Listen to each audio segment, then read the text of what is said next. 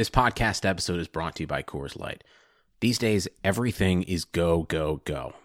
It's nonstop hustle all the time. Work, friends, family, expect you to be on 24/7. Well, sometimes you just need to reach for a Coors Light because it's made to chill. Coors Light is cold lagered, cold filtered, and cold packaged. It's as crisp and refreshing as the Colorado Rockies. It is literally made to chill. Coors Light is the one I choose when I need to unwind. So when you want to hit reset, reach for the beer that's made to chill. Get Coors Light in the new look delivered straight to your door with Drizzly or Instacart. Celebrate responsibly. Coors Brewing Company, Golden, Colorado. The best is yet to come. All right, what is going on, everybody? How you doing? What is up? Welcome to episode 152, Future Award-winning Talk About Buffalo podcast.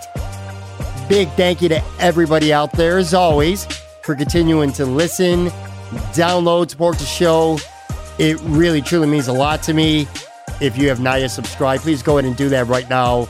We're available on literally every major podcasting platform out there. The NFL's back this week, folks. I love it. We need this. We really do. This is the time of year that I get really excited about having this podcast, more so than any other time of year. I mean, all the other sports are great, but let's face it, man, we live for football. At least I know I do anyway. Big shout out to all you guys out there for listening. Huge numbers, bigly numbers last week with the podcast and lately in general. Definitely trending up. I had Sale Week last week. I had Sale Mariano. He did last Tuesday's show. Last Friday, I had Sal Capaccio on. He helped me celebrate the 250th episode. This past Tuesday, I had Aaron Quinn from Cover One. He returned. Good stuff. Also, I want to give some props to Joe Miller from the Overreaction Sports Podcast. I did his show this past Monday. It was a lot of fun. Great to be on the other side of the bar with these things sometimes. Joe does a great job. He's got such a good voice. So natural. Very fun chat. And got a lot of good feedback with that. Today, obviously, it's going to be all about football. And to do that, I'm going to have on one of my favorite football guys, Ryan Talbot, Buffalo Bills beat writer for NewYorkUp.com, co-host of the Shout Buffalo Football podcast. He does that with Matt Perino. We're going to hook up in just a minute. Ryan's a recurring guest on the show, but you know what? I haven't had him on actually since shortly before COVID became a pandemic in early March. So it's been a minute since I've had Ryan on. Today we'll have a final preview of the Bills. We'll go through the team positionally. I'll get Ryan's thoughts on if he thinks the team is better, worse, or the same as last year positionally. We'll spend a few minutes talking about the opener on Sunday against the Jets in front of a crowdless, but pipe didn't sound anyway, Bills Stadium. And then I'm going to put Ryan on the hot seat. I'm going to get some fearless Bills, some fearless NFL season predictions. I'll definitely hold him that at the end of the year. We'll also talk a little bit about the great job Ryan's been doing. I mean, this guy is really inorganically kind of built a great following and a good reputation for himself. And I'm not just talking about Bills fans, but colleagues, people in the media as well. Very respected. Ryan's getting very respected in this business, and I'm very happy to see it. So we'll talk about that. We'll talk about his podcast and the video cast that he's doing with Matt. Doing very well. They're getting a couple thousand viewers every time you do a video cast. Very impressive. Plenty more. So I'm not going to waste any more time. Here it is, my chat with my man, my buddy, Ryan Talbot.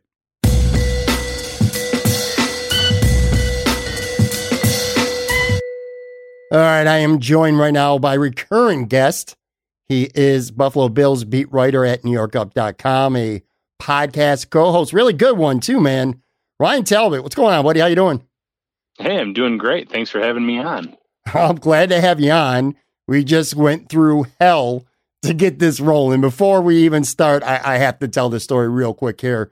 So I sent you a link. Typically, I like to do Zencaster because the audio sounds the best. So we hooked up. That was no issue. But then you couldn't hear me on your end, which I think is something wrong with my machine on my fault. So we spent a few minutes messing around. That didn't work. Then we did Skype. Same deal. That doesn't work. So I said, all right, I need to go out to my car because now we're doing a phone conversation here. And you know that little adapter that comes with your iPhone, you got to plug into the bottom because, it doesn't have, it has a square thing. I realized I left it in my car. Okay. So I go out to my car and it is monsooning out right now because I'm in Florida. And of course it's raining in the summer. And I didn't realize it till I got outside. My car is like a full football field away.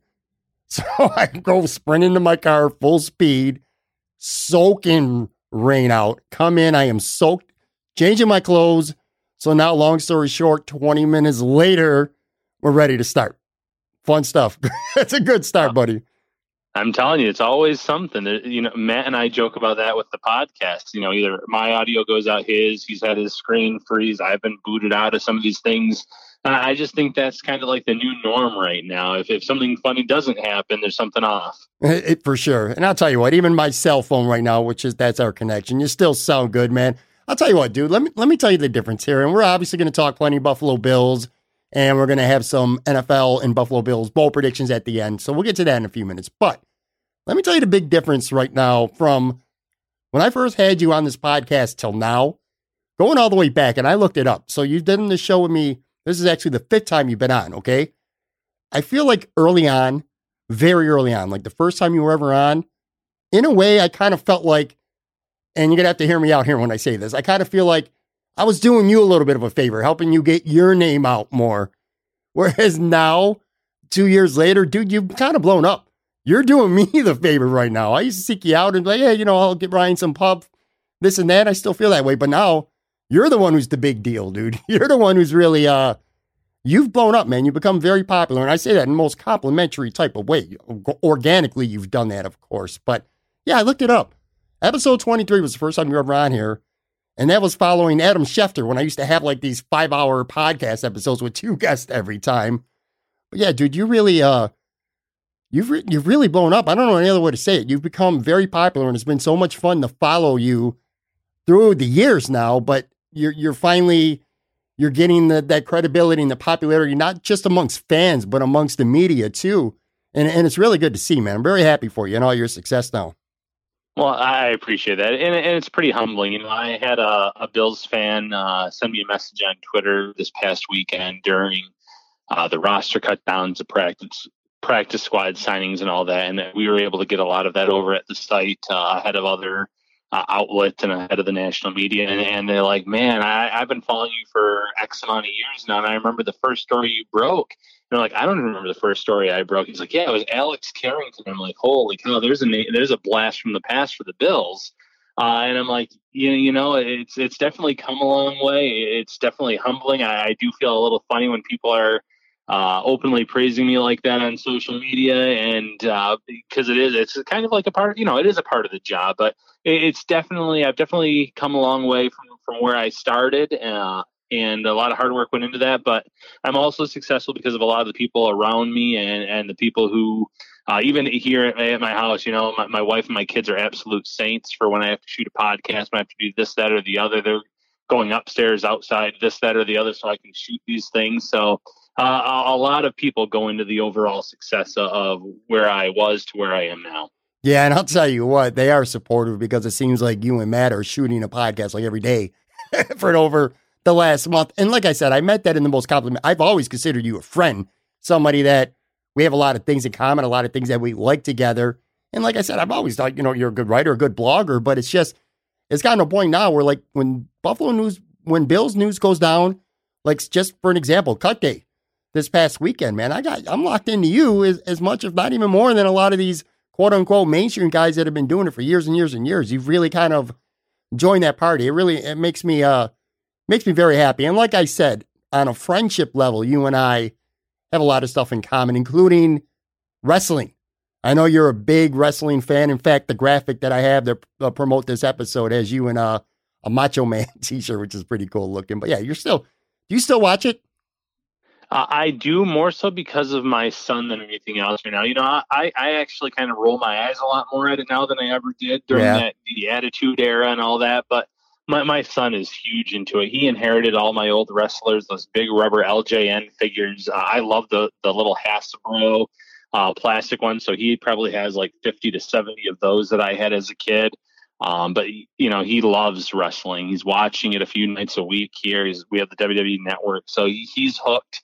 And that kind of has me still lured in because he wants to watch it with me. So, it's not the same to me right now. There's certain things that I still like. There are still great matches from time to time, but I've definitely I'm not where I was maybe 5 years ago, where I think I enjoyed the product even more back then than I do now. But there's still parts of it that I definitely like and enjoy.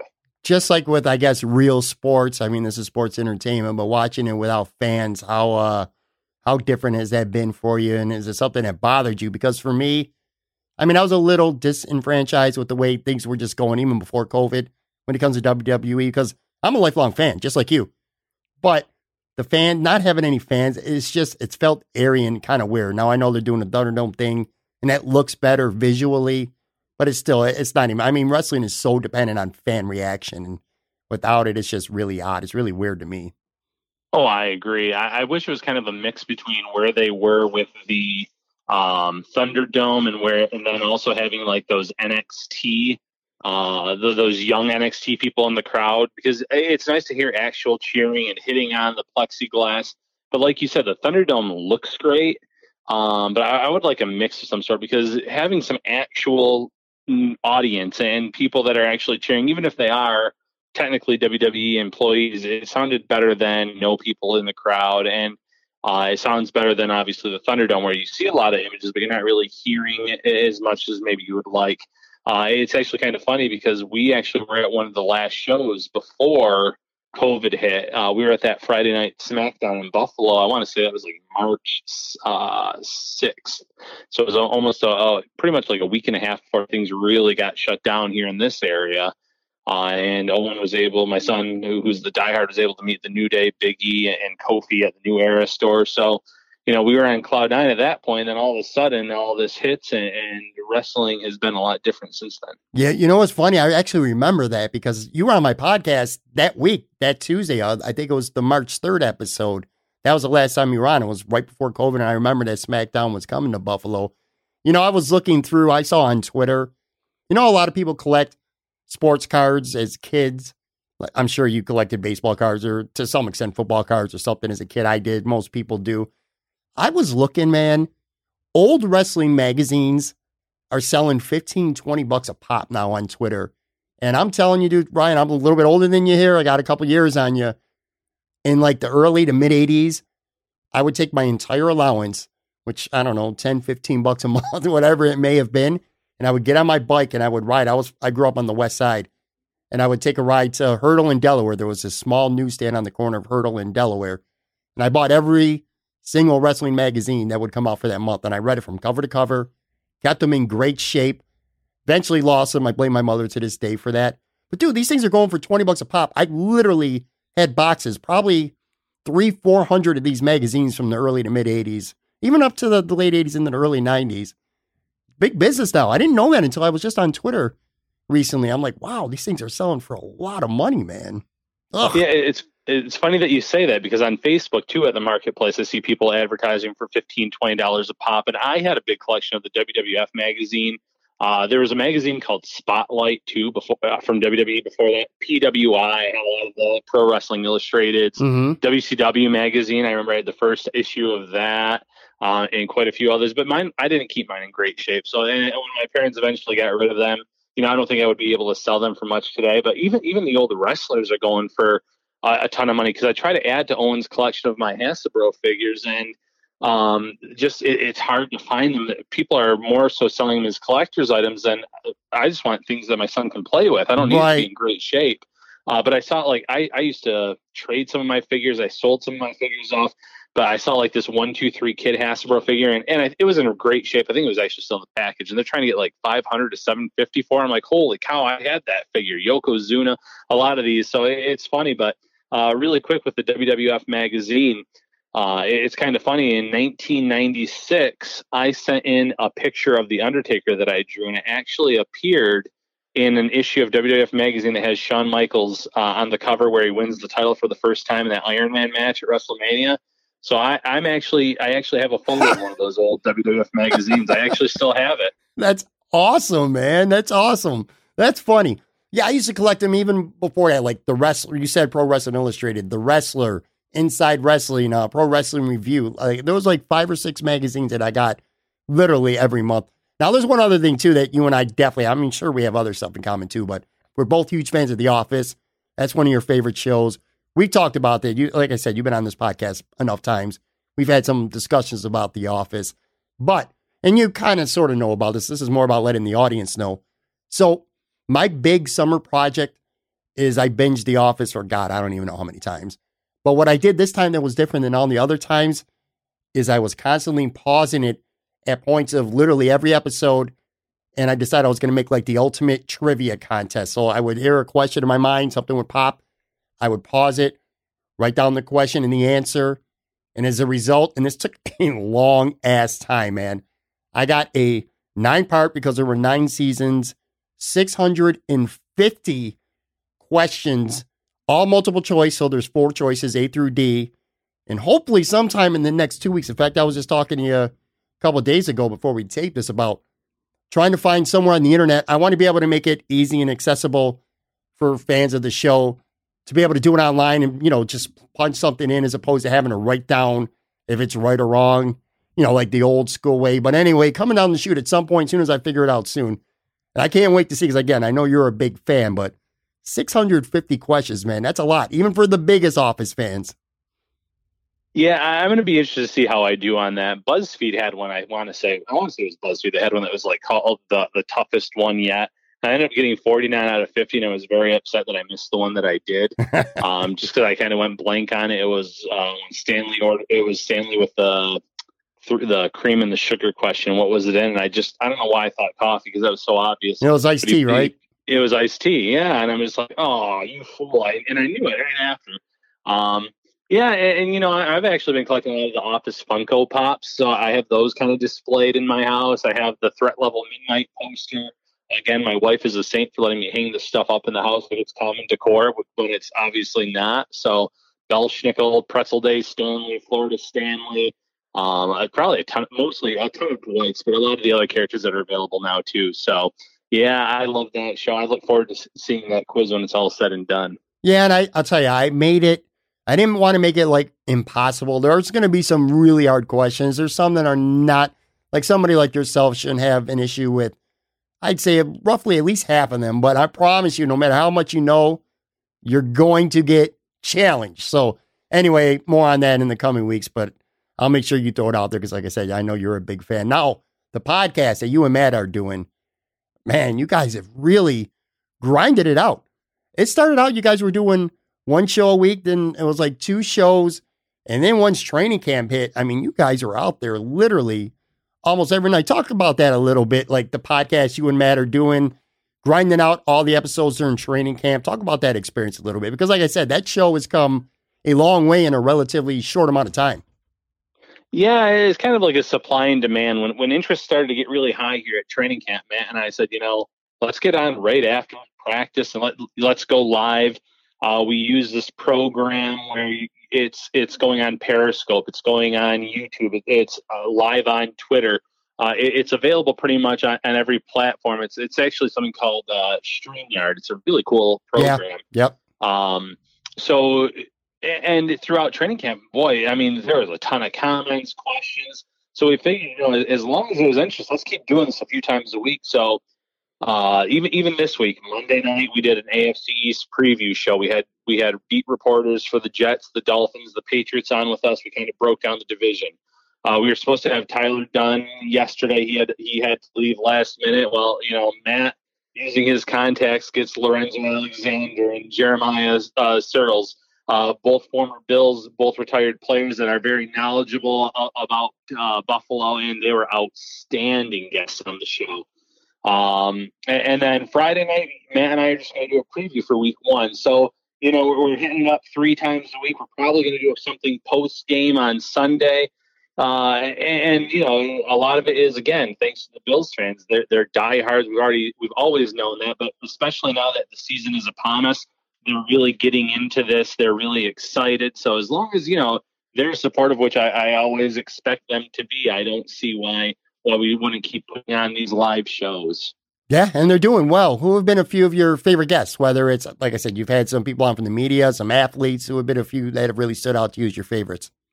I'm going to say right now, this might take some people by surprise. I'm going to say Chad Michael Murray is up there for me.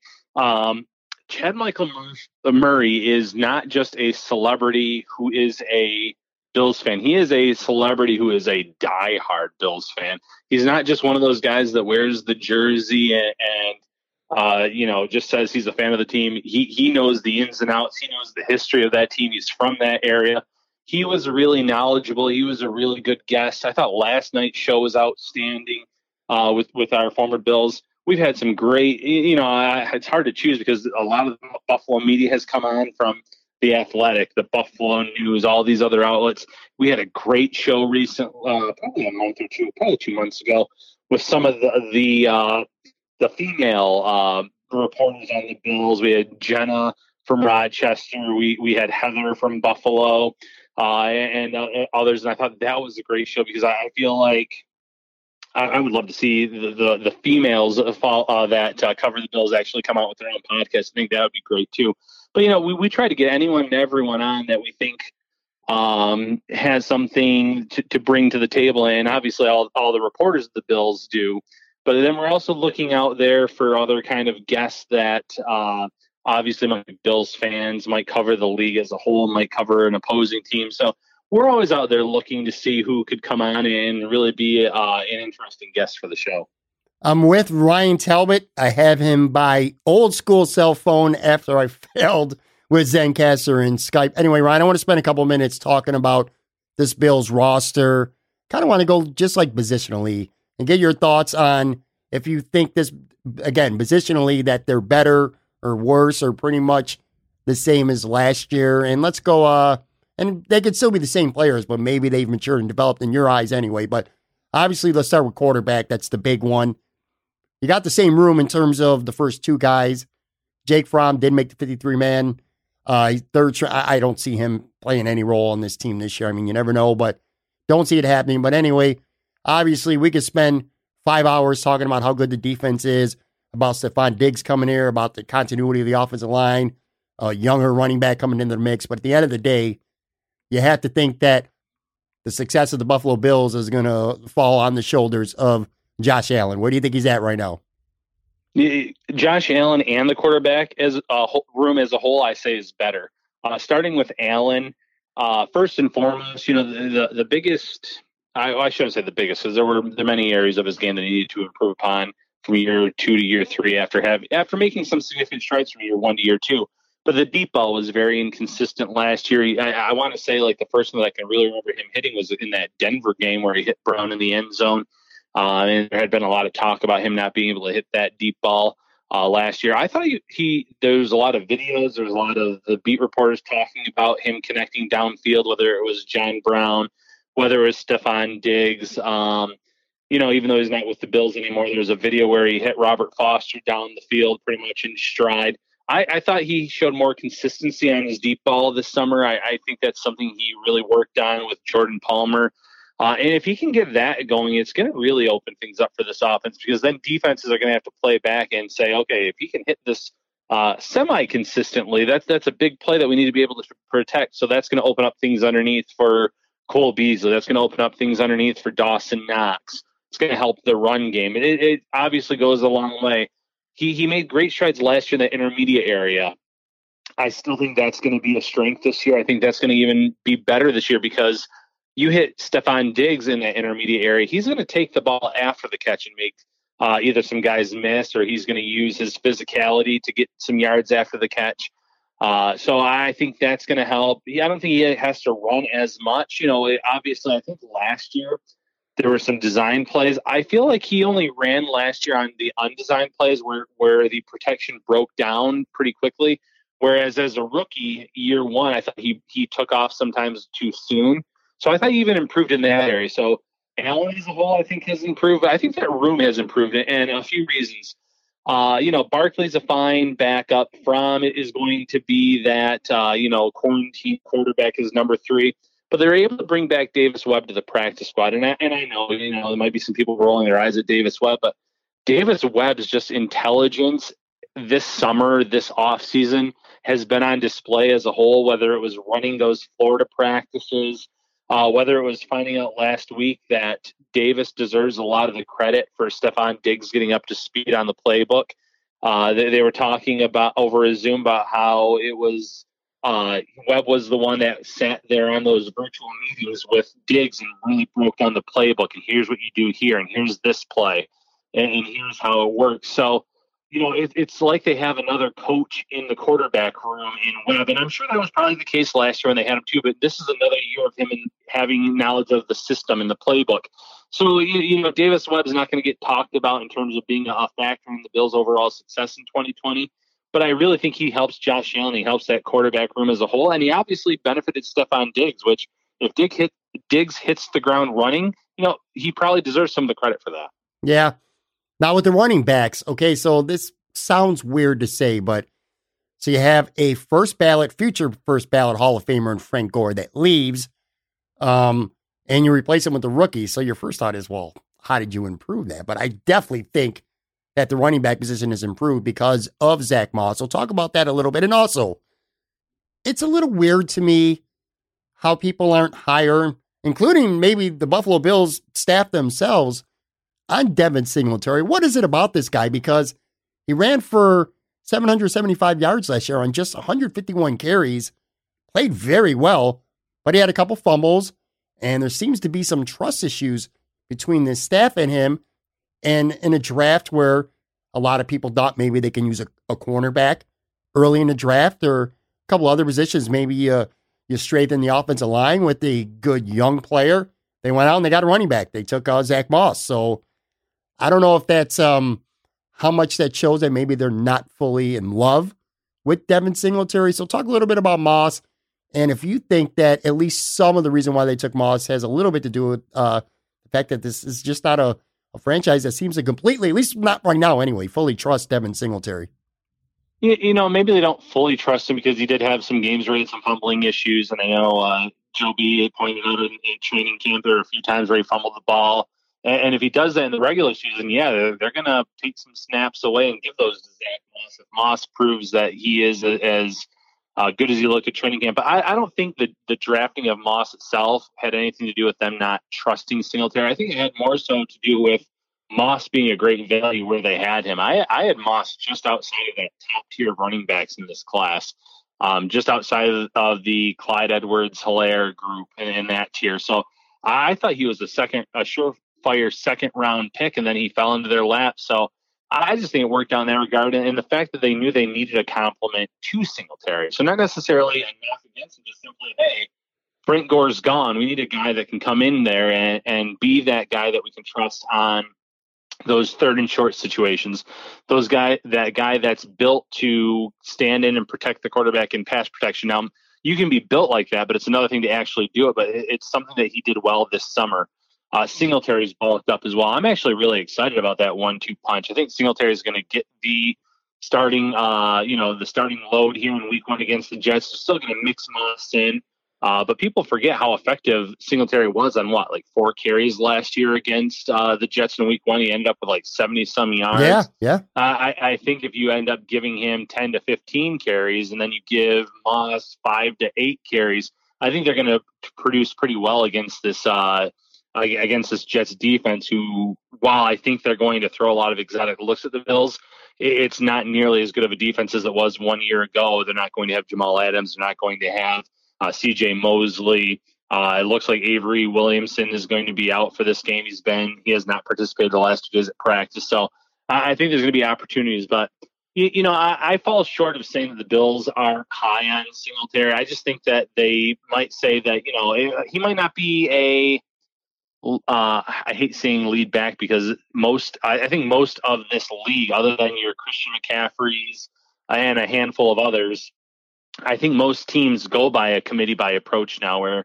you kind of split the reps up between 2 guys. And I think that's what Buffalo's comfortable with, and I think that's okay. But Singletary, obviously didn't have the workload of Henry last year, but they ended up with the same yard per carry average. So he proved that when he has the ball, he can pick up those yards with his elusiveness, making guys miss. I just think it was more so of a, hey, this could be a really good, 1-2 punch, a good complementary system here in that backfield. Quickly, before we move on to receivers, so we're taping this late into the day on Thursday. It's been reported that the Bills have worked out Lamar Miller. Is that more, in your opinion, just a precautionary in case of injury or COVID situation, or you think that's somebody that they could be signing? I'm on the fence about that. I'm going to throw something out there.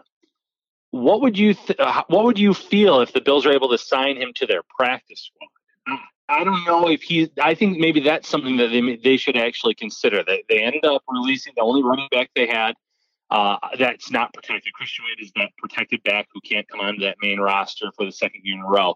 They had Antonio Williams, and they released him recently for a center guard player, Jordan Devy.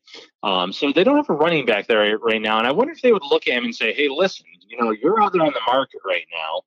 We could have you on the practice squad, see how you develop. And then if we like where you're at, maybe he ends up replacing a TJ Yeldon. Maybe he comes in because as a pass catcher, he'd be a phenomenal third down back in Buffalo. It comes down to health with him. I mean, it wasn't that long ago that he made the Pro Bowl. He has 2 1,000-yard seasons to his name. So I think that he could threaten for a roster spot. But this year, you can have up to 6 veterans on that practice squad. They already have a few. Evan Boehm being one on the offensive line, a guy that you'll probably bring up each week to be that extra offensive lineman. But why not have another running back if he's willing? Brendan Bean a few weeks ago on Sirius XM Radio said that they have to find some veterans that could kind of eat that humble pie and say, you could still be a starter in this league, but if you're out there on the market, why wouldn't you sign to a practice squad and get that amount of money that you can get and then maybe end up getting promoted there? So I don't know if Miller would be open to doing that, but I would love the idea of adding him to the practice squad, seeing what he can do there for a few weeks. And then if you feel good about it, maybe then you make the switch at number 3 running back. So he's not the guy that I would sit there and say is just due diligence because when healthy, he is a talented back. He is. And you bring up a good point. I mean, if you're on the market and nobody's signing you, it's an opportunity to make some money. And if he won't be protected, so if someone else wanted him on their active roster, can kind of force that way on. I'll tell you, it's just weird because I've never think of the practice squad that way. This year's just so different in so many ways. McCown's like 4,000 years old and he's on the Philadelphia Eagles practice squad now. Just nuts. But yeah, that's a really good point, Brian. Now, what about the receivers? I mean, look, I don't need to ask if they're better. Of course they're better. They traded their first-round pick to get Stephon Diggs. They drafted a 4th-rounder, Gabriel Davis. They got a 6th-rounder, Hodgins, who's hurt. Obviously, the wide receiver room is better, but it's going to be different, too, in a way, because last year, when you look at the numbers, it was all Brown and Beasley. I think the 3rd leading receiver for the Bills last year was wide receivers McKenzie, who only had 27 catches. I can't see a scenario where Diggs, Beasley, or Brown, assuming they stay healthy, have anything even close to only 27 catches. The ball distribution is probably going to be a lot different this year. Oh, without a doubt. And, to their credit, to this point in time, they're all saying the right things. Victories are more important. But there could be some frustration where maybe Diggs isn't getting the ball enough, or when he gets targeted, when he finally gets targeted, it's overthrown, or whatever the case may be. Brown could show some frustration. Not that I've seen that from him. But at the same time, if you're winning, that at the end of the day should be what makes you happy because you're trying to win a championship here. But I think that you got to ride the hot hand on a week-to-week basis. If you have a team that has a strong cornerback duo, which, believe it or not, there's a few teams in the AFC. So I think the Dolphins have a strong 1-2 punch at cornerback. I think the Patriots have a strong 1-2 punch at cornerback. Well, then that opens, Beasley should be your main target if you like the matchup there. Knox, you utilize the run game. Obviously, you're still going to target those guys on the outside, but, go with your best matchup week to week. Sometimes there's teams that will put their number 1 cornerback on the number 2 receiver, put the second cornerback on the number 1 and give safety help. So, it's all strategy in the NFL that you ride the hot hand, ride the matchups that you really like on a week-to-week basis. And then, mind you, besides those 3, you have Gabriel Davis, a guy that who, no matter who you have talked to, has said this guy has not looked like a rookie in training camp, Right. which is bizarre because if there was ever a year for rookies to look like rookies, it's the one where you don't have OTAs, you don't have rookie minicamp, you don't have a preseason. This guy has come in and made plays every day. And, I knew he was a player the Bills loved just because after he was drafted, the first thing he did was go out and practice on the practice field, run routes, catch balls. He is a football player, quote unquote. He fits the mold of what they like, but he's backing it up on the field. So I wouldn't be shocked if on Sunday, Gabriel Davis makes a big play and scores one of the first touchdowns of the season because the Jets are going to have to pay so much attention to that trio that you mentioned. They have to pay attention to Knox. So all of a sudden, you have Gabriel Davis, a wide receiver who can play inside or outside. He knows all the positions. You can have him, and it could be an incredible mismatch against a Jets secondary that is not strong like the Patriots and the Dolphins. And he could end up making some big plays. So they are loaded 1 through 3. But number 4, Gabriel Davis, based on what we've seen so far, could have an impact. Now, mind you, I don't think he's going to have a stat line that compares to that top 3 when all is said and done this season. But I think he could be a guy that makes big plays, 1 or 2 big plays every other weekend. That can obviously help this offense move the chains and win some games this season. I'm going to kind of just skim through tight ends here because it's like quite literally the exact same room as last year. But you got Dawson Knox going in the year 2. Tyler Crawford now is healthy. I think we could arrive at a pretty safe conclusion that it can only go up from there. I mean, they were decent last year, but it could be better. I want to spend a couple minutes talking about the offensive line because they brought Spain back. So they kept the entire offensive line, but of course, Feliciano got hurt. It kind of has things a little bit messed up. We don't know, at least right now, we still don't know as we're taping this Thursday, at least not officially anyway, if Cody Ford is playing guard or tackle. Let me ask you this. Do you really care? Because, I mean, it is like a big deal. You know how it is on Twitter and Facebook as well, the Bills pages. It's a big deal. It's like this big murder mystery trying to get solved right now. How much does it matter to you where he plays? And Darrell Williams, what is his role going to be? It seems to me, and I could be wrong, again, you guys cover this team regularly. I'm not. Brian Winters is going to kind of be like an insurance guy if somebody gets hurt or plays really bad. But it feels to me whether it's Ford, Darrell Williams, and Nsekhe, 2 of those 3 guys are probably going to be starters. How are you seeing this play out? And how much do you care where Ford plays right now? I personally don't care where Ford plays right now. Wherever the team thinks he's best suited, it is great. The only thing I'll say on that is if they think there's even a sliver of a chance that he can be a very good right tackle, I would hate to see them move him from that position. Just because I thought as the year went on, he got better and better at that spot. I think that you have to keep in mind that this was a guy that was in that college football playoff. And then he went directly to that, to training for the NFL draft. You had pro days, combines, visits, top 30 visits, all that. So he didn't really have an actual offseason leading into his rookie year. And the fact that he got thrown out there as a rookie, and I thought, again, played better week by week. I thought that he played very well in that playoff game, and that blindside block was not a blindside block by any means. I would like to see him get another chance there at right tackle. Now, mind you, he did have a surgery this offseason, so he didn't have a full offseason, but he knows the speed of these defensive ends. He knows the strength that he needs in terms of going one-on-one against some of these guys. I would just like to see him get another opportunity at right tackle before you kick him inside. I just think it's easier to move from outside in than inside out. So once you move him to guard, it might be difficult to kind of move him back out there. And then also, if you think Feliciano is your right guard, then why would you move him inside just for 4 to 5 weeks and then kind of kick him back out? But it's going to be interesting. I think Darrell Williams had a really strong camp. I think that I saw some people on the beat say that they weren't even sure that he was going to make the roster after he first signed because he was coming off such a down year in Carolina. But I think a lot of that had to do with how Carolina utilized him. They had him play left tackle, left guard, right tackle. If you can't settle a guy in at 1, maybe 2 spots, well, what do you expect's going to happen? You're the starting right tackle one game, you're the right guard the next, you're over on the left-hand side. That's difficult. I know people think, well, if you're a guard, you can play either side, or if you're a tackle, you're a tackle. No, that's not necessarily the case. You're not as effective one side as the other. So I think that the fact that Buffalo has him just on the right side has benefited him this summer. And then Ty and Secchi, to Ty and Secchi's credit, when he was healthy and out there last year, I thought he was outstanding. The only issue with Ty and Secchi is he's in mid 30s. He was nicked up a lot last year, banged up a lot last year.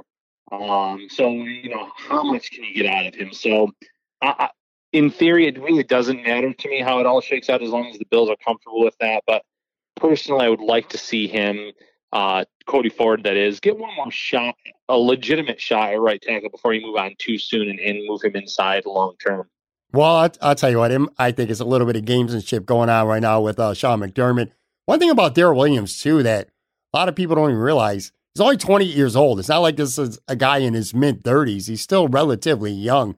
I'll tell you, you look at this offense, and there's no reason in the world why they should not be better than they were last year, because we just went through the positions. They didn't lose anyone of significant value. They lost Frank Gore, and they replaced him with a rookie that I think universally we all think is going to be better than him this year, at least a 36-year-old version, obviously I'm talking about, of Frank Gore and Zach Moss. Josh Allen and another year of being a starter under his belt. There's no reason on earth, and then of course Diggs is the big addition. There's no reason on earth why this offense shouldn't be markedly better than it was last year, right? Oh, 100%. And even on that offensive line, remember, Mitch Morse missed most of the lead up to the season last year with concussion issues. He's had a full off season here where he's been practicing when they got together. He's been healthy. You have Spain entering year 2 in this system. Dawkins coming off of his best season in the NFL. And then we already talked about the right side of the line. So even the protection should be better. Tyler Kroft, he had his foot stepped on at one point. And I'm not saying Tyler Kroft is going to go out there and catch 50 balls or anything like that, but he's healthy. He can be a solid number 2 tight end. He can be a red zone guy. He can be a guy that, I think the personnel this year is going to look a lot different in terms of what Buffalo runs. Pat DeMarco was obviously released from the IR recently. Reggie Gilliam, a great kid with a great story, is going to be more so of a tight end, but he has that H-back skill set. So I think you're going to see a lot of more 4 wide receiver sets. They're going to open things up more. So, yeah, this offense should, in theory, be significantly better from 1 year ago. Well, I'll tell you, if there's one position on this team, and if we're playing the game of better, worse, or the same, that is definitely different, it is the defensive line. There's been a whole lot of change on the defensive line. Jordan Phillips led the team with 9.5 sacks last year. Shaq Lawson was second with 6.5 sacks last year. And a very good run defender as well, Shaq. Both of them left. Free agents. Star Lotolele he opted out. So for the purposes of the 2020 Bills, he's not playing. That's 3 good defensive linemen from last year that are gone. Now, of course, in their place, Vernon Butler is here. You have Mario Addison. You have Quentin Jefferson. And you use a second-round draft pick on A.J. Epinesa. Trent Murphy does stick around. A lot of people thought he was going to get cut. But like Brandon Bean said, that was more fans and, media than anything else. So when you look at this defensive line, what are your thoughts? Do you think they're better? Do you think they're worse? Do you think it remains to be seen right now? Because this, again, is the one position on this team where there is significant turnover. Are you ready for this? Mm-hmm. Significantly better. Really? And it sounds funny because you mentioned it. If I told you that the top 2 players in terms of sacks would leave the team and they'd be significantly better, I would say, how is that even possible? Right. You forgot one name when you were mentioning all those players, Eric Washington. Eric Washington is an outstanding defensive line coach. Now, I know that he became available because he was fired as the Panthers defensive coordinator. But if you look at those ranks of those Panther players under him, whether it was defensive line coach or even defensive coordinator, they were high up there in sacks each and every year. I think there was 1 year where they weren't, but they were number 1, number 2, number 3 in that range a few times under Eric Washington. And Washington is bringing in some guys that know his system, whether it's Mario Addison, a guy who has had 9 sacks or more in the last 4 seasons. Despite that age, he has not fallen off whatsoever. You have a healthy Jerry Hughes. Jerry Hughes, from week 1, I think he was before the start of the season, was dealing with a wrist injury all year last year, and he was still semi-productive. You have Quentin Jefferson, a guy that can play inside out and is really a versatile player, which, again, they love. Ed Oliver, who came on in the second half of the season, should only be better in year 2. Vernon Butler, coming off of a career year, 6 sacks at that defensive tackle spot. Harrison Phillips, healthy. Answered a lot of questions, I thought, this training camp in terms of where he was at leading up to week 1, saying if he had to play 250 snaps against the Jets, he could. I don't think he's going to have to play that much against the Jets offense by any means, but he looks healthy. And then Trent Murphy, Trent Murphy really came on last year at the end of the season. A sack against Pittsburgh on that Sunday night game. He had 2 sacks in the regular season finale against the Jets, 2 sacks in the playoff game. Yeah, he was great against Houston, yeah. Yep, against Houston. And then he has always been very good against the run in terms of setting the edge. He's been high up there on Buffalo's total in terms of quarterback pressures and getting after the quarterback. So maybe it didn't show up on the stat sheet. But, last night, Lorenzo Alexander said, he goes, one thing that sometimes doesn't show up in those defensive stats is getting after the quarterback and getting those pressures. Because if you can pressure a quarterback and he has to get rid of the ball before he wants to, that's just almost as successful as sacking a quarterback or not necessarily creating a turnover. But little things like that add up because maybe the ball gets bad and maybe it leads to a 3-and-out where you flip the field in field position. And I think Buffalo's defensive line was good at that last year, but I think they're going to be even better this year because of the addition of Eric Washington. Epineza, I didn't mention him yet. He's kind of low on that depth chart, which, Sean McDermott in most cases likes his rookies to have to earn those snaps. He's proven that unless he's had to get guys out there on the field. Epineza is a guy that I think they do bring along slowly just because they have so much talent there. But I think as the year goes on, he'll be a factor there. So there's just so much talent. Even on the practice squad, Brian Cox Jr. had some really good days at training camp where he made some plays. He obviously has played under Washington before in Carolina. So he's even a guy that, doesn't get talked about enough as a potential guy that might get called up on a Sunday. Mike Love, same case. Daryl Johnson, it made the 53-man roster. He was pretty solid last year on special teams. He flashed last year over the summer in terms of the defensive end spot, but he didn't have a great rookie season in terms of the defensive end position. But he's a guy that I thought had a really nice summer too. So they are locked and loaded with starting talent and depth. So I think this unit will be significantly better in 2020. Well, let me say this about AJ Epineza as well. If anybody thought that Brandon Beane was lying back in April after the draft where he said he took him because he was his legit best player, look no further than right now, because there's a good chance that he might not even be active early in the season. So you take a second-round guy who might even start the season being on the inactive list. Now, we don't know that for sure, but it's certainly a possibility. And for the time being, he's buried on the depth chart. You would have thought for sure that him being there would have meant the end of Trent Murphy. Not the case. And I haven't heard one single bad thing about AJ Epineza to make him suggest that, he's not what the Bills wanted him to be. But the fact that they use a second-round pick on a guy that's probably going to not contribute much at all, at least very early on anyway, that shows you that Brandon Beane was being truthful, that was their legit best player on the board. Oh, yeah, I agree completely. Epineza reminds me of Shaq Lawson in terms of he's not that explosive guy that's going to be able to blow by defensive ends, but he's a strong guy. He's good at setting the edge.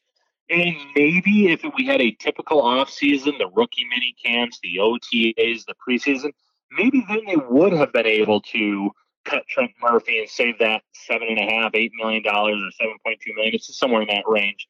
But it was an unusual offseason. But now you have that benefit of bringing him along slowly. You don't have to throw him out there. And I think that benefits him in the long term. And I think as the year goes on, you'll see more and more out of him. Yeah, and I also think it shows that you got a pretty good football team when the first guy that you pick is not going to factor in too much too early on, at least, again, really early on anyway. All right, so the linebackers, you got your 2 stars. You got Edmonds, you got Milano. The difference is you got A.J. Klein in, Lorenzo Alexander retired. I would say the knock on last year's linebacking unit was that it was pretty thin, and I think you can make the argument for the 2020 Bills that the linebacking depth, at least in terms of being proven, is pretty thin because you got Tyrell Dodson and Delshon Phillips as backups. Tyler Matekovich is an addition and pretty much, I don't want to say exclusively, but he's a special teams specialist. So anyway, You look at this unit, and what are your thoughts on that compared to last year? I'm going to say same, but there's potential for it to be worse, actually. And that's not a knock on A.J. Klein. It's just Lorenzo Alexander did so much for this football team that I want to see Klein be able to do even half of that before I can say that it's definitely at least the same. It could end up being better. It could. I thought Tyrell Dodson had an outstanding camp. I thought that he really earned the trust of that coaching staff, that they really liked him. Matakevich is going to be a stud on special teams. I'm interested to see how he plays when he is on the field, though, on defense, whether it's just, 1 or 2 snaps, maybe 3 to 5 snaps per game. Just because every time it looked like he was going to get snaps in Pittsburgh, they'd sign someone in free agency that would take over that role. And I'm not saying that he didn't have a chance to compete for a bigger role, but sometimes when you pay people more money in free agency, they automatically get that bump in front of you. Certain teams do that. So I'm interested to see what he can do. And then, Del'Shawn Phillips, good for him for making this roster. He flew under the radar, whether it was, the media itself. You never really heard his name much. And I think maybe that's kind of a kudos to the Bills staff, because maybe at one point Buffalo thought, okay, if we have to go another route in terms of our 53-man roster and go with a guy like Vashon Joseph, who we drafted a year ago, I don't want anyone to say a word about how well this guy's playing, because I want to make sure we can sneak him onto the practice squad. Well, lo and behold, he ends up being one of the 6 best linebackers in their opinion. He makes the roster. And it seems like a lot of the things that he did, the media didn't get to see. Buffalo likes to keep things close to the vest. I think this offseason they had the opportunity to do that, where, sometimes they're in the field house and the media didn't get to see what they were doing. And Phillips really impressed, though. He's kind of like a wild card in all this, because I don't know what to expect out of him. But obviously the coaching staff likes him a lot. Edmonds and Milano, they're outstanding. They're great. They're only going to get better with another year in the system, the communication, the play, etc. So I hate saying that this unit has the potential to be worse, but I just need to see what Klein can do as that other starter, just because Alexander brought so much to this unit. Yeah. I'll tell you what, we'll skip safeties. It's the same. They're good. Corners, there's one difference. Kevin Johnson's out. Josh Norman's in. Again, we're taping this Thursday.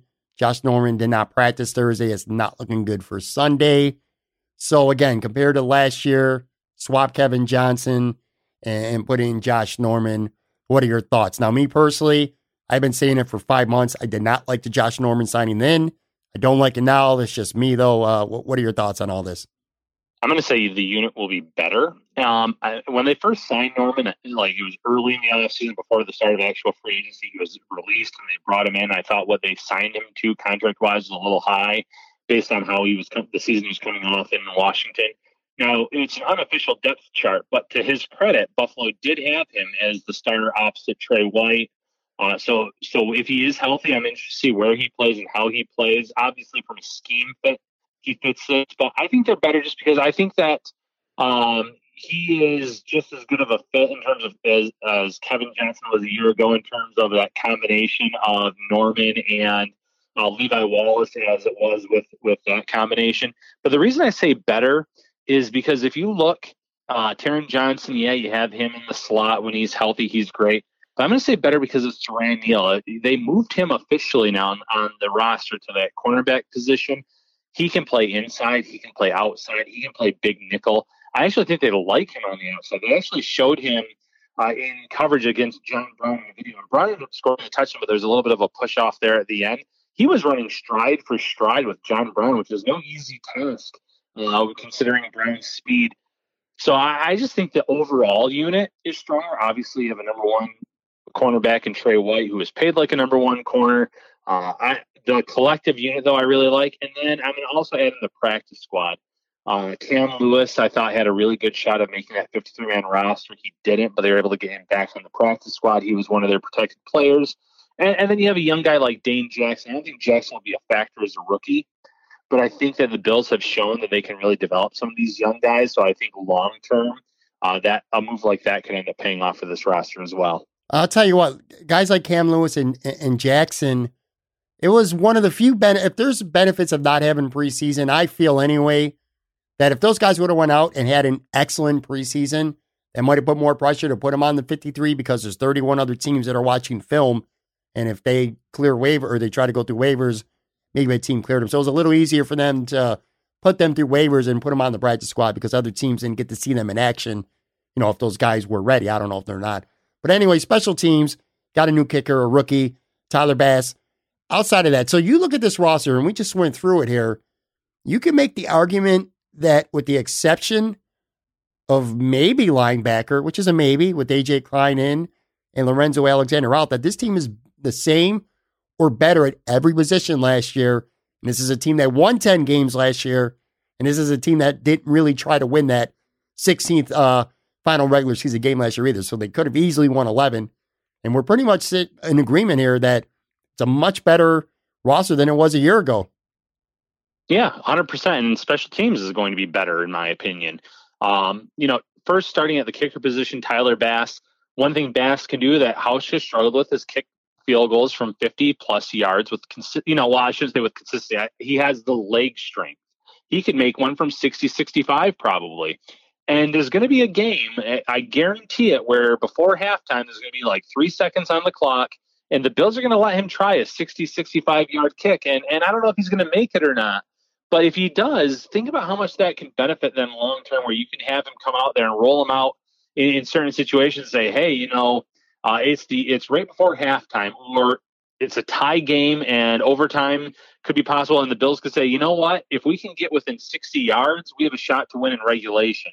Things like that can happen. Now, you wouldn't try it in overtime because then you're going to give the ball back there if he misses it. But there's going to be certain situations where that benefits the Bills. And he's going to be better on kickoffs, too. They talked about how at the scrimmage there were swirling winds that day. And we know how the winds can get in Buffalo, especially November, December time. If he can kick through those winds and force teams to either take a touchback or kick it out of the end zone, which he did at that scrimmage, that's going to help in field position. Corey Bojorquez, there's going to be some games that he's going to look like a great punter. There's going to be some games where you're going to want to pull your hair out because he's going to kick a 25-yard punt. And you're going to wonder how he still is on that roster. Consistency is the issue there. But the special teams as a whole is going to be outstanding, in my opinion. You have Tywan Jones and Saran Neal as your gunners. Those are outstanding gunners to have.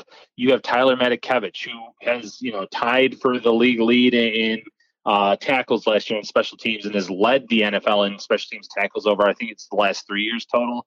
Del'Shawn Phillips, Reggie Gilliam. Reggie Gilliam, some people in the media have joked that that's my guy. But I said in April, after the undrafted free agents, where everyone was talking, Trey Adams, I said, if there's one guy that's going to make this roster, it's Reggie Gilliam because of the special teams factor. I said, here's a guy that led the nation in block kicks as a junior. He has that knack. And again, the Bills haven't had a guy like that in terms of blocking the kicks and blocking punts. I think he can be that guy, and I'm excited to see how he develops. So the unit as a whole, I really think that Heath Farwell is going to have a much better season in 2020. You know what? I forgot about that. You did identify Gilliam in April. Me and Aaron Quinn on Tuesday's show gave you some love for that as well. So props for that. I'll tell you what, this podcast is a complete and utter lack of special teams because you just brought up some great points. And I didn't even care enough to ask you about them. So that shame on me for that. But I'll tell you what, here's how we're going to end this. I always love doing this. So the season starts actually tonight. Again, we're taping this Thursday. I want to do some Ryan Talbot 2020 official predictions. I'm going to jump in with mine as well. And I love to get these in September and then come back at you and either talk shit or give you some props come January. So I got some categories and we'll start with, let's start with MVP. Who do you got? I have Patrick Mahomes. It's the safe pick. I think that they're, again, the Super Bowl favorite. I think that as long as he's healthy, he's going to be in an MVP race. Yeah, I agree. I love to be creative and go against you, even though he didn't win it last year. But yeah, he's the clear-cut best player in the NFL. So I'm going to go there too. Offensive and defensive player of the year. Well, Mahomes will be the offensive player of the year. So if we're both agreed on that, who do you got for defensive player of the year?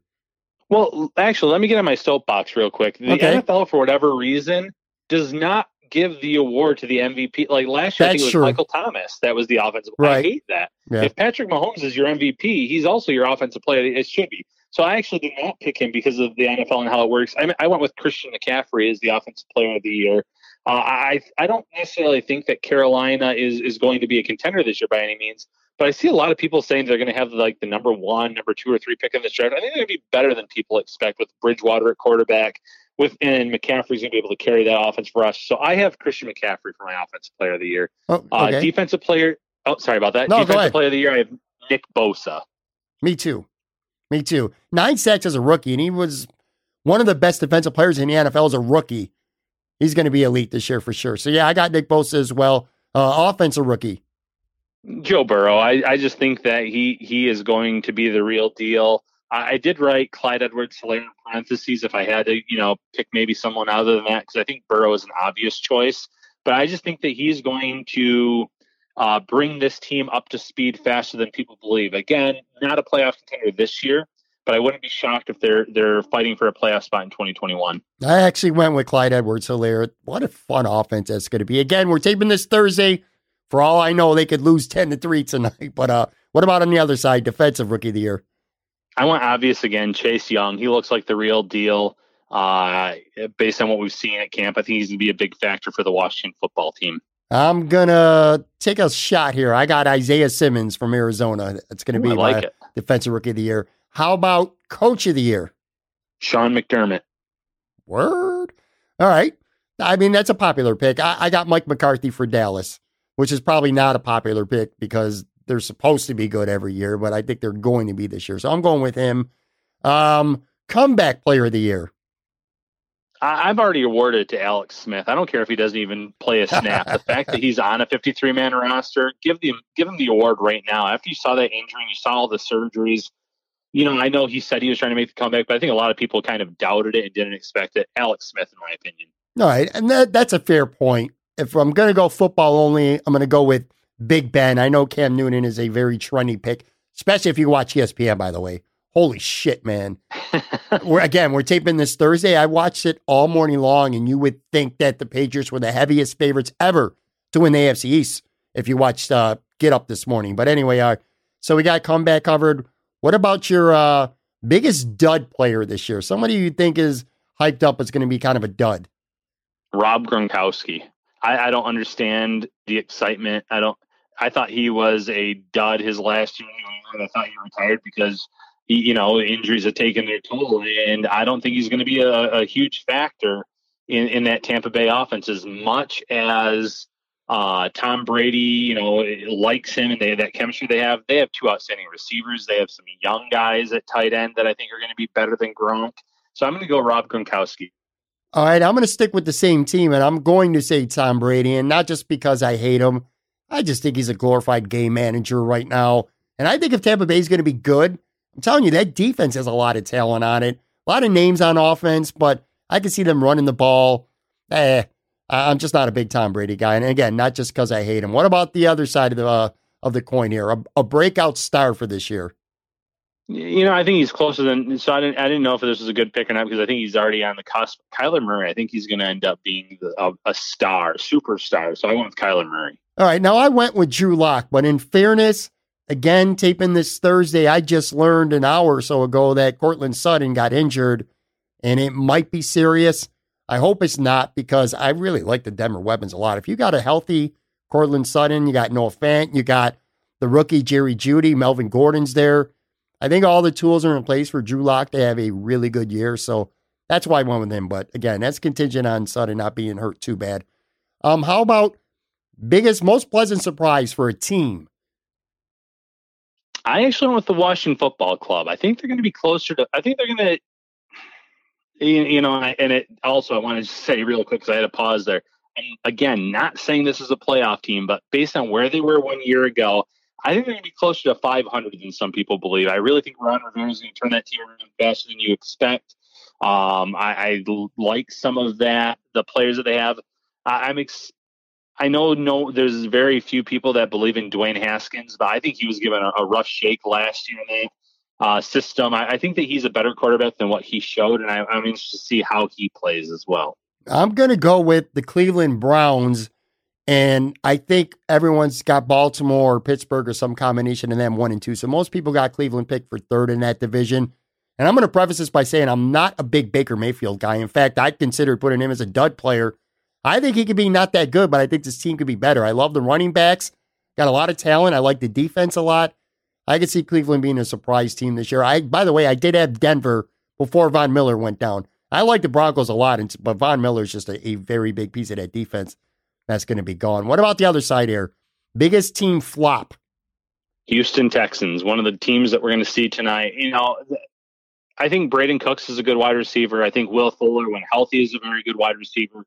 But the fact that you traded away Hopkins, and I get that you didn't want to pay him that big deal, but you trade him away for a running back who really hasn't been effective since 2016, something like that. That still to this day blows my mind. I don't think they're going to even win the division this year. I think the Colts are going to surprise. Maybe they're not a surprise, but I think the Colts end up winning.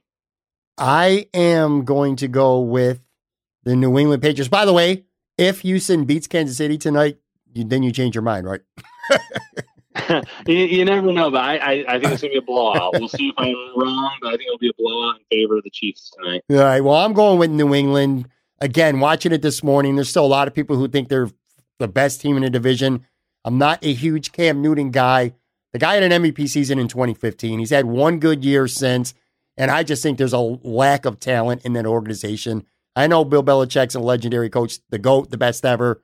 I just don't like that team. I don't think they're going to be that good. I really don't. In fact, I wouldn't even be surprised if Miami finishes second in that division this year. It's funny. I actually almost had them as my surprise team for that very reason. I thought they have a chance to win second place in the East. All right, last couple here, and these are the championship predictions. Or actually, one more before that. Give me an official, because I didn't ask you earlier. An official on the record, Buffalo Bills regular season record. 10-6, but it's a lot more impressive than 10-6 from 1 year ago. Matt and I actually publish our week-by-week predictions. I have them winning the division by week 15, so 16-17, while obviously they could still be playing for seeding.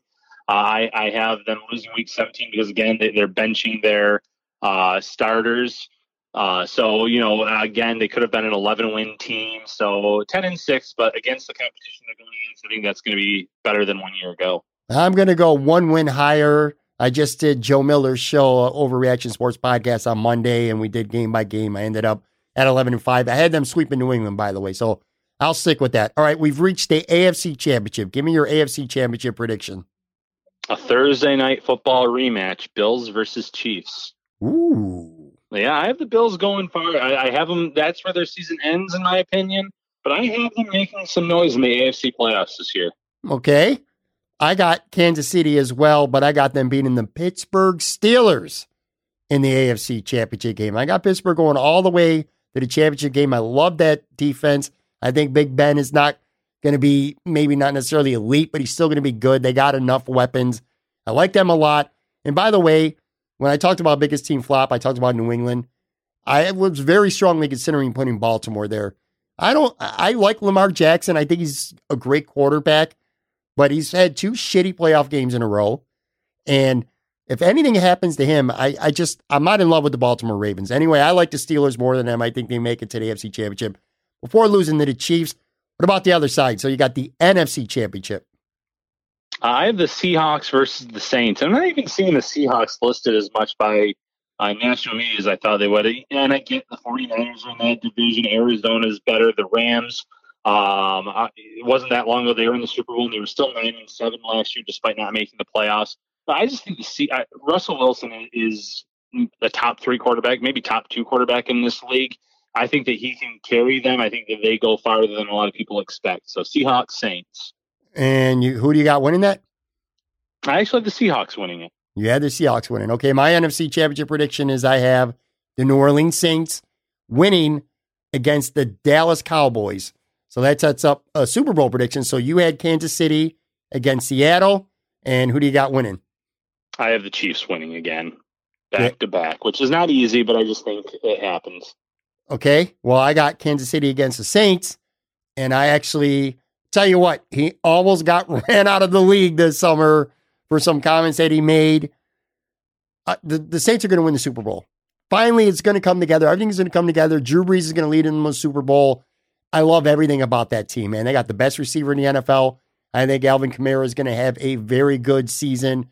Love the defense. There's talent all over the place on that defense. This is the year they finally put it together. So I got the Saints beating the Kansas City Chiefs. You know what? If that did happen, I would like to see Breeze ride off into the sunset with another championship. That would be good for him, and it'd probably be good for him to get out when he does, because I think that the cap there finally is caught up to the Saints, and it's going to be ugly for a few years when he does decide to hang it up. Yeah. All right, everybody, give Ryan a follow on Twitter at Ryan Talbot Bills.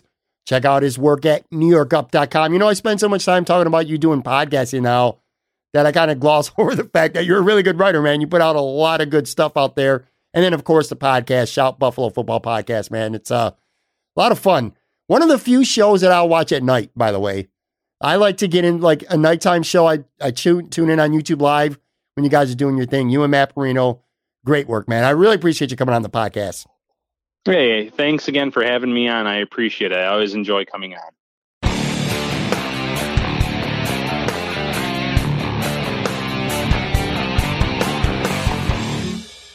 All right, boys and girls, that is going to do it for today's episode. Very big thank you again, Ryan Talbot from NewYorkUp.com. I'm not just saying this, I really mean it. One of, not just my favorite Bills writers out there, but one of my favorite people. Such a nice dude, and I'm so happy to see all the success that's coming his way. He's worked his ass off. He's a good guy, and he's very talented, so it's well-deserved. Thank you very much, as always, Ryan. I want to thank all of you for listening as well. If you have not yet subscribed, please go in and do that right now. Rate and review, all that fun stuff. It literally takes maybe 20 to 30 seconds to do all that, and it helps me. I can't even tell you how much it helps me continue to grow this show. So please go ahead and do that.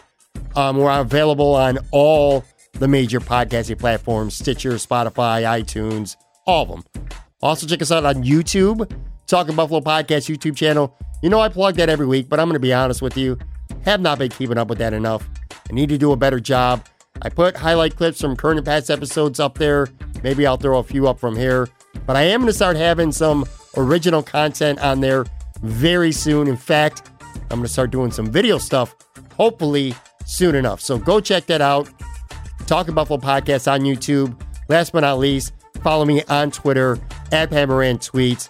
Yo, that's where I live. I am there all the time, man. You're going to find me there. Don't call me. Don't email me. Don't text me. None of that crap. Just hook me up. Find me on Twitter. You'll see me there. Podcast promos, upcoming guests, just sports talk with fans. I love being on Twitter. So at Pamaran Tweets. Thank you so much for listening.